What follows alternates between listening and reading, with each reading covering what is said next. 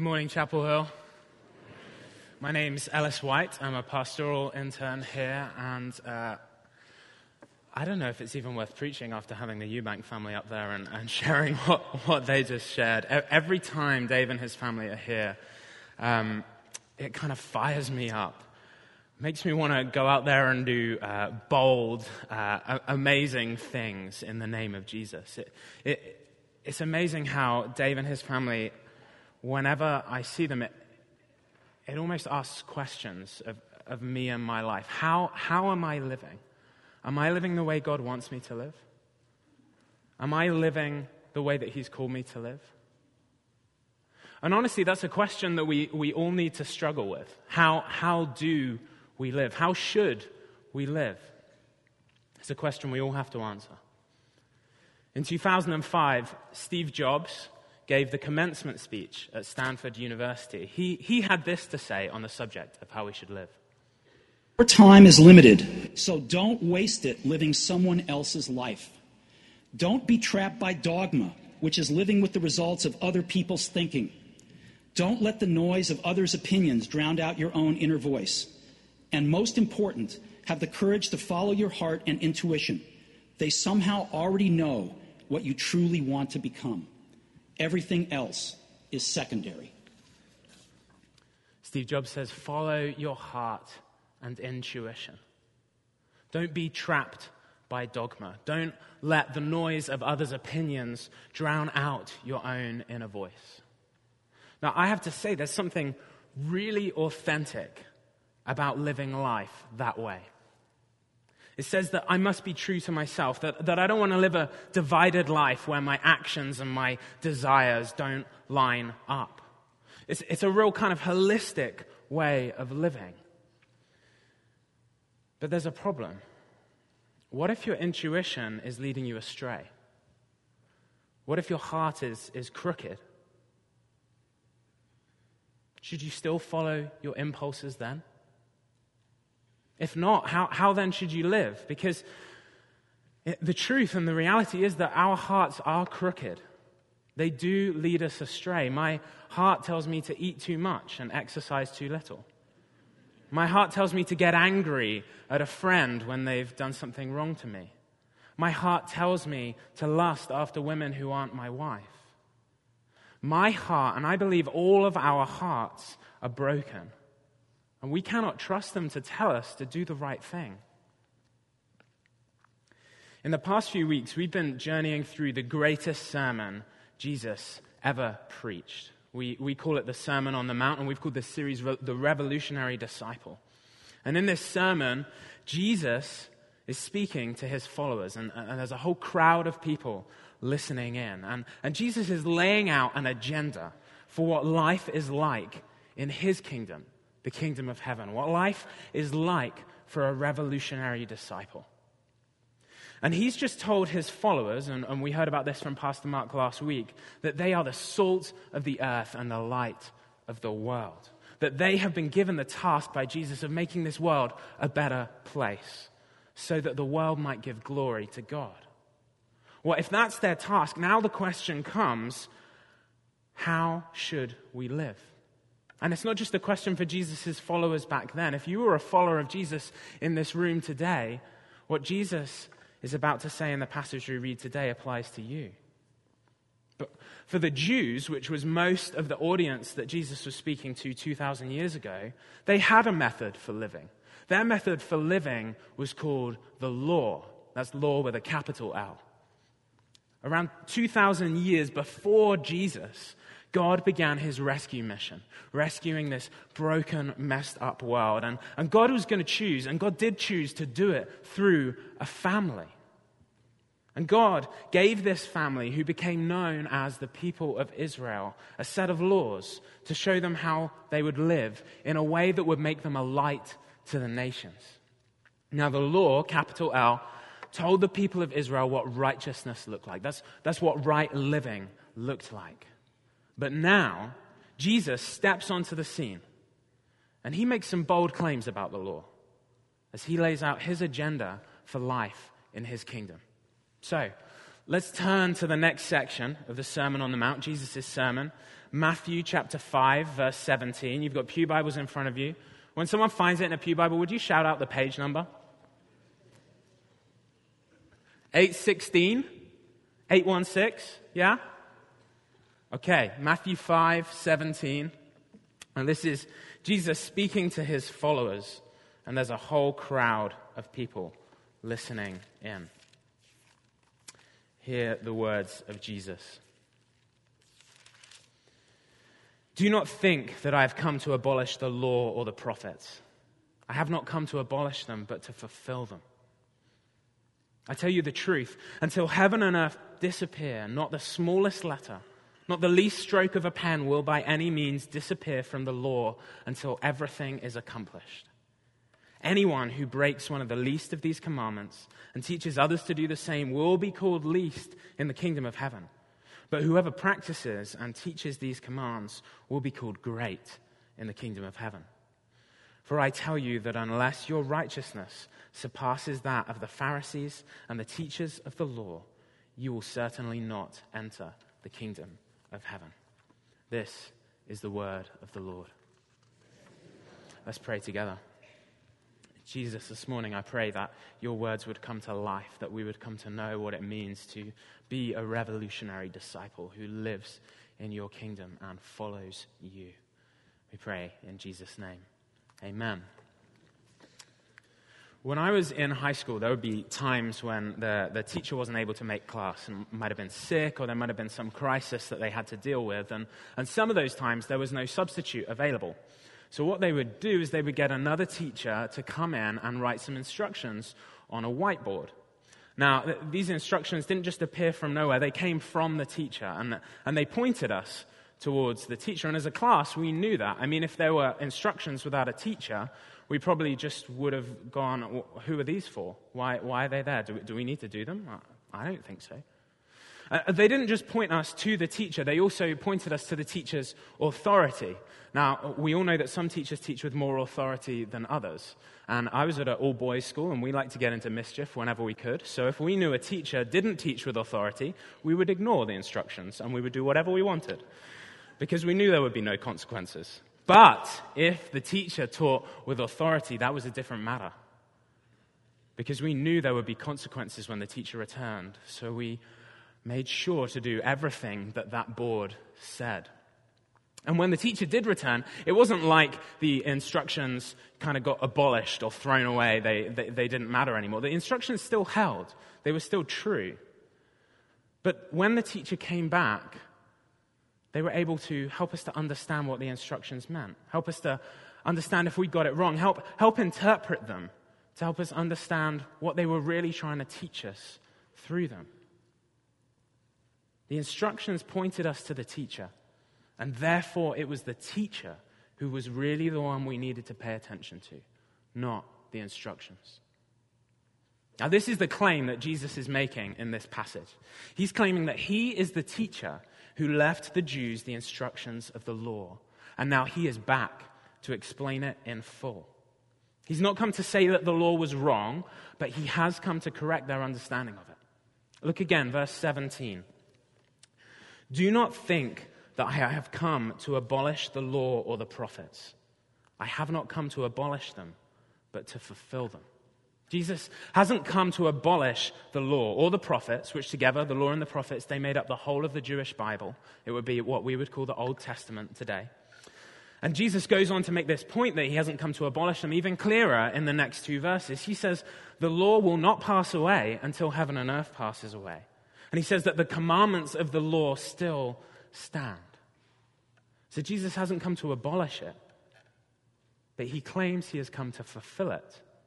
Now, there's a variety of opinions over what Jesus means here, but there's a couple of things that it's interesting to note about this word, fulfill. Firstly, it's not the same word that is used in the Bible to talk about obeying or keeping commandments. It's a different word from that. So Jesus couldn't have just meant that he came to obey or to keep the law. And the second thing is that Matthew in his gospel uses this word fulfill all the time when he quotes from the law and the prophets. In fact, if you go this afternoon after the Seahawks game, of course, or tomorrow, and you go and read the first 4 chapters of Matthew, you will see him quote from the Old Testament, from the Law and the Prophets all the time, and he will usually preface that quote with something like, this was to fulfill what was written, ... So, as you read those statements, you see that Matthew understands this word to mean something more like complete or consummate. It's more like the fulfillment of prophecy, like in the Lego movie I watched last week. Anyone else see that? Yeah? Everything is awesome. Everything is cool when you're part of a team. When, in the Lego movie, Emmett, who's this just ordinary Lego man, is the one who is supposed to fulfill the prophecy. Well, Jesus came to fulfill or complete or consummate what the law and the prophets said. The law and the prophets pointed to Jesus. He was the one who was going to complete them. The law and the prophets, they were all about Jesus. Jesus was the lawgiver. He was that teacher, like back in my high school, who wrote the instructions on the whiteboard. And if this is so, if this is true, Jesus then has the authority, like the teachers in my high school had the authority, to come back and explain what they really meant, to help us understand it better, to correct us where we got it wrong. Jesus has the authority to tell us what the law really means, what right living really looks like, to tell us what authentic righteousness is. But Jesus starts by telling us what it isn't. Take a look at verse 20. For I tell you that unless your righteousness surpasses that of the Pharisees and the teachers of the law, they were kind of the religious bigwigs of the day. Unless your righteousness surpasses them, you will certainly not enter the kingdom of heaven. Jesus says, right living doesn't look like what you think it looks like. You think it looks like the religious people, the holy people, the people who think that they've got it right, the Pharisees and the teachers of the law. But I say to you that you need to be even more right than they are to enter my kingdom. And do you know how Jesus describes the righteousness of those religious people later in Matthew's gospel? He calls them hypocrites. He describes them as whitewashed tombs, appearing righteous on the outside, but inside full of hypocrisy and wickedness. Hypocrites.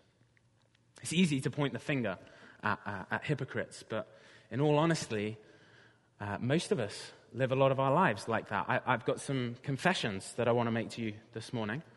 I don't know if you do this the same in Gig Harbor. I'm sure there's more than one person like myself who does this sort of thing. But sometimes I put on workout clothes and I don't go to the Y. I go out and I go and get a big Frappuccino, yeah? and I sit there and I drink it and I think everyone around me is going, he deserves that. He's clearly been working out. I don't know. I'm sure no one else has ever done that. Something else I do is, let's say I was going to go out for dinner with your family, and I might like to kind of make you think that I like to eat healthy. And so I'd probably order a salad. But the reality is I know full well that 2 hours later I am going to be starving. And I will go home and eat half a tub of ice cream. Or if you came over for dinner at our house, you would come in and it would be spotless, beautifully clean. Well, the reality is that we all know that when you invite guests over, you can get the house cleaned faster in 10 minutes than you can in the whole of the rest of the week. You see, we're all hypocrites. We all like to appear righteous when inside we're full of hypocrisy. We're all like those religious people in Jesus' day. And Jesus says our righteousness needs to go beyond that. It needs to go deeper than that. Jesus says our righteousness must be authentic. Jesus says our righteousness must come from our hearts, our desires, our wills. Authentic righteousness is deeper than actions. It's about the desires of the heart. Take a look at where Jesus goes next, verse 21. You have heard it that it was said to the people long ago, do not murder, and anyone who murders will be subject to judgment. But I tell you that anyone who is angry with his brother will be subject to judgment. Again, anyone who says to his brother, Raca, is answerable to the Sanhedrin. But anyone who says, you fool, will be in danger of the fire of hell. Jesus starts here by quoting from the law, from the 10 Commandments. I'm sure you recognize it. Do not murder. He is, in effect, illustrating what the righteousness of the religious people look like. He says that for them, righteousness looks like not murdering. But then he drops the bomb. Jesus says, but I say, and remember, Jesus has the authority to tell us what the law really means. Jesus says, but I say that even if you get angry with someone, that's the same as murdering them. Jesus says, even if you insult someone, which is what that word raca was, it was an insult like idiot or fool.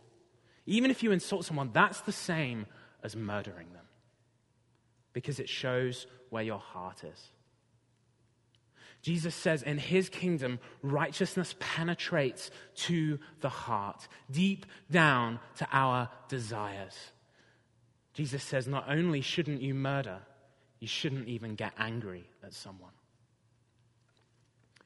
As part of my training to become a pastor here at Chapel Hill, I've been given some leadership development training, and one part of that was a personality assessment to help me become more self-aware. It's called an Enneagram, and some people claim it has its origins in a 4th century Christian mystic who lived in Alexandria. His name was Evagrius Ponticus. That's a cool name. There are 9 different personality types in this assessment, and this past week I went back and reread through my top type, and just in case you're into this sort of thing, my top type is number 3, which is the achiever. Now, I already knew I had a tendency to get angry. I've seen that several times in my life. My wife has the ability to point that out as well. But what was interesting was the description I read this week about what this personality type can be at its very worst. It said this. Remember, this is the very worst. This isn't me, okay? This person can become vindictive, attempting to ruin others' happiness, relentless, obsessive about destroying whatever reminds them of their own shortcomings and failures, psychopathic, murderous. Apparently, anger does lead to murder in the very worst instances. Jesus says that at the heart of right living is not our actions, but our desires, our hearts. It's not simply refraining from murder, but not getting angry.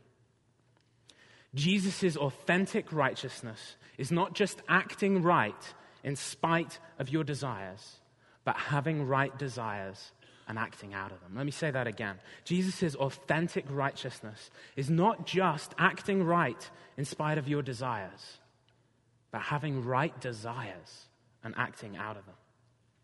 Jesus says that authentic righteousness is not just refraining from murder despite feeling angry, but rather not getting angry in the first place, and hence not murdering. And he will go on to say, and we'll hear this next week, that authentic righteousness is not refraining from adultery despite feeling lust, but rather never lusting in the first place, and hence not committing adultery. Authentic righteousness is when your desires and your actions line up, and both of those things line up with Jesus' desires and Jesus' actions. Now, let me be clear. Jesus is not saying if you don't have the desire to act right, then you get a free pass. Jesus is not saying just follow your heart. Jesus says he did not come to abolish the law. Jesus says you must act right. But Jesus says the authentic righteousness, the kind that goes beyond the religious leaders, goes to the heart. Authentic righteousness is when you not only do what is right, but when you want to do what is right. But I've got a problem with that. I can't control my desires. I don't know about you, maybe you're at a higher level of human ability than the rest of us, but I think that's true of most of us here. I can try and grit my teeth and try hard, but I still get angry. I can work really, really hard and do all sorts of things, but I still end up lusting. So Jesus, how do you expect us to change something that we cannot control? As I was preparing for this message, our awesome choir director, Margie Dickerson, popped into my office and handed me an essay written by a 19th century Scottish pastor, professor, scientist, evangelist, explorer, author, and missionary. Basically, this guy was an overachiever. I think he was probably a type 3 personality as well. His name was Henry Drummond.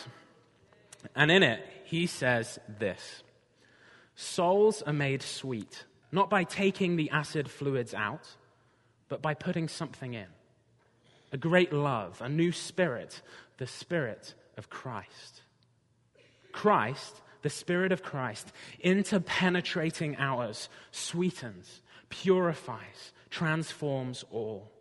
This only can eradicate what is wrong, work a chemical change, renovate and regenerate and rehabilitate the inner man. Willpower does not change men.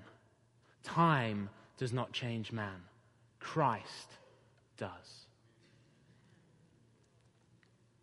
Like I said before, I have a tendency towards anger, but there have been times in my life when I've been following hard after Jesus, when I've noticed a lack of anger when there normally would be. About 5 years ago, I was working for a bookstore at a set of back-to-back large Christian conferences in the UK. Now, we do Christian conferences properly in the UK. We don't have a nice plush conference center or a big sports arena and lovely hotel beds. No, we meet in a tent on a farm, and we sleep in little tents, all 10,000 of us. And one day after work, and bear in mind, this is a Christian conference. I don't know if you've ever been to one of these big gatherings. There's something that can change you about setting aside a period of time to focus on Jesus, to focus on worshiping him, on praying to him, on studying his word, about putting aside that time of your life. And I did this for 5 weeks one summer. And one day after work, and this incident may seem trivial, but it sticks out in my memory. I was going back to my tent, and I arrived, and I saw that my tail light on my car had been knocked out, and there was a big kind of dent in the back of the car as well. This isn't actually a photo of that. I just found that on Google Images. That's authentic. Now, normally, I would have been fuming. I would have been furious. I would have been beside myself. I would have wanted to wring the neck of the person who had done it. But there was this strange, just deep sense of peace. I didn't have a feeling of anger. I can't explain it. And later on that night, my boss came to me and said, I don't understand you earlier. If that was me, I would have been fuming. I would have been furious, but you weren't. That doesn't make any sense. I agreed, it didn't make any sense. Or there was another time, 2 summers before that, when I went on my first missions trip to Kenya. That's a picture of me in Kenya. And when I was there, this was a time when I really had to learn to rely upon Jesus in a way that I never had, when I was really pursuing him in a way that I hadn't before. And part of the trip involved a lot of service of other people. And if I'm honest, service is not my spiritual gift. And I find it really difficult to do menial tasks for others. Even to this day, I have to fight against the urge to just sit there and let others serve me. I'm not the person who jumps up and makes coffee kind of naturally for others. But on that trip, something happened.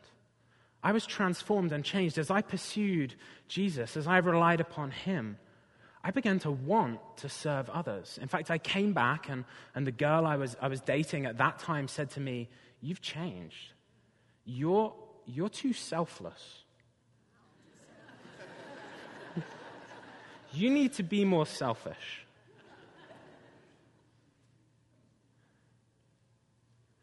The only path to authentic righteousness, the only way that right desires and right actions can line up is through Jesus. The law could not do it. The law was powerless to do it. but the law pointed us to Jesus, the one who can do it. And we cannot do it. We are powerless to do it. So we must point ourselves to Jesus, the one who can do it. Jesus called his disciples saying, "Follow me, and I will make you fishers of men." Jesus doesn't say, "Follow me and make yourself a fisher of men. Try harder, be better." No, Jesus says, "Follow me, and I will make you fishers of men." Jesus is the only one who has the power to transform us. He is the only one who can change our hearts, our desires. And he will give us a new heart. He will write the law onto our hearts. It is promised in the scriptures. When we delight in him, in Jesus, he will change the desires of our hearts. It is only in and through Jesus Christ that we should ever follow our hearts. Because it is only in and through Jesus Christ that our hearts can be made right. So follow him and let him transform you from the inside out.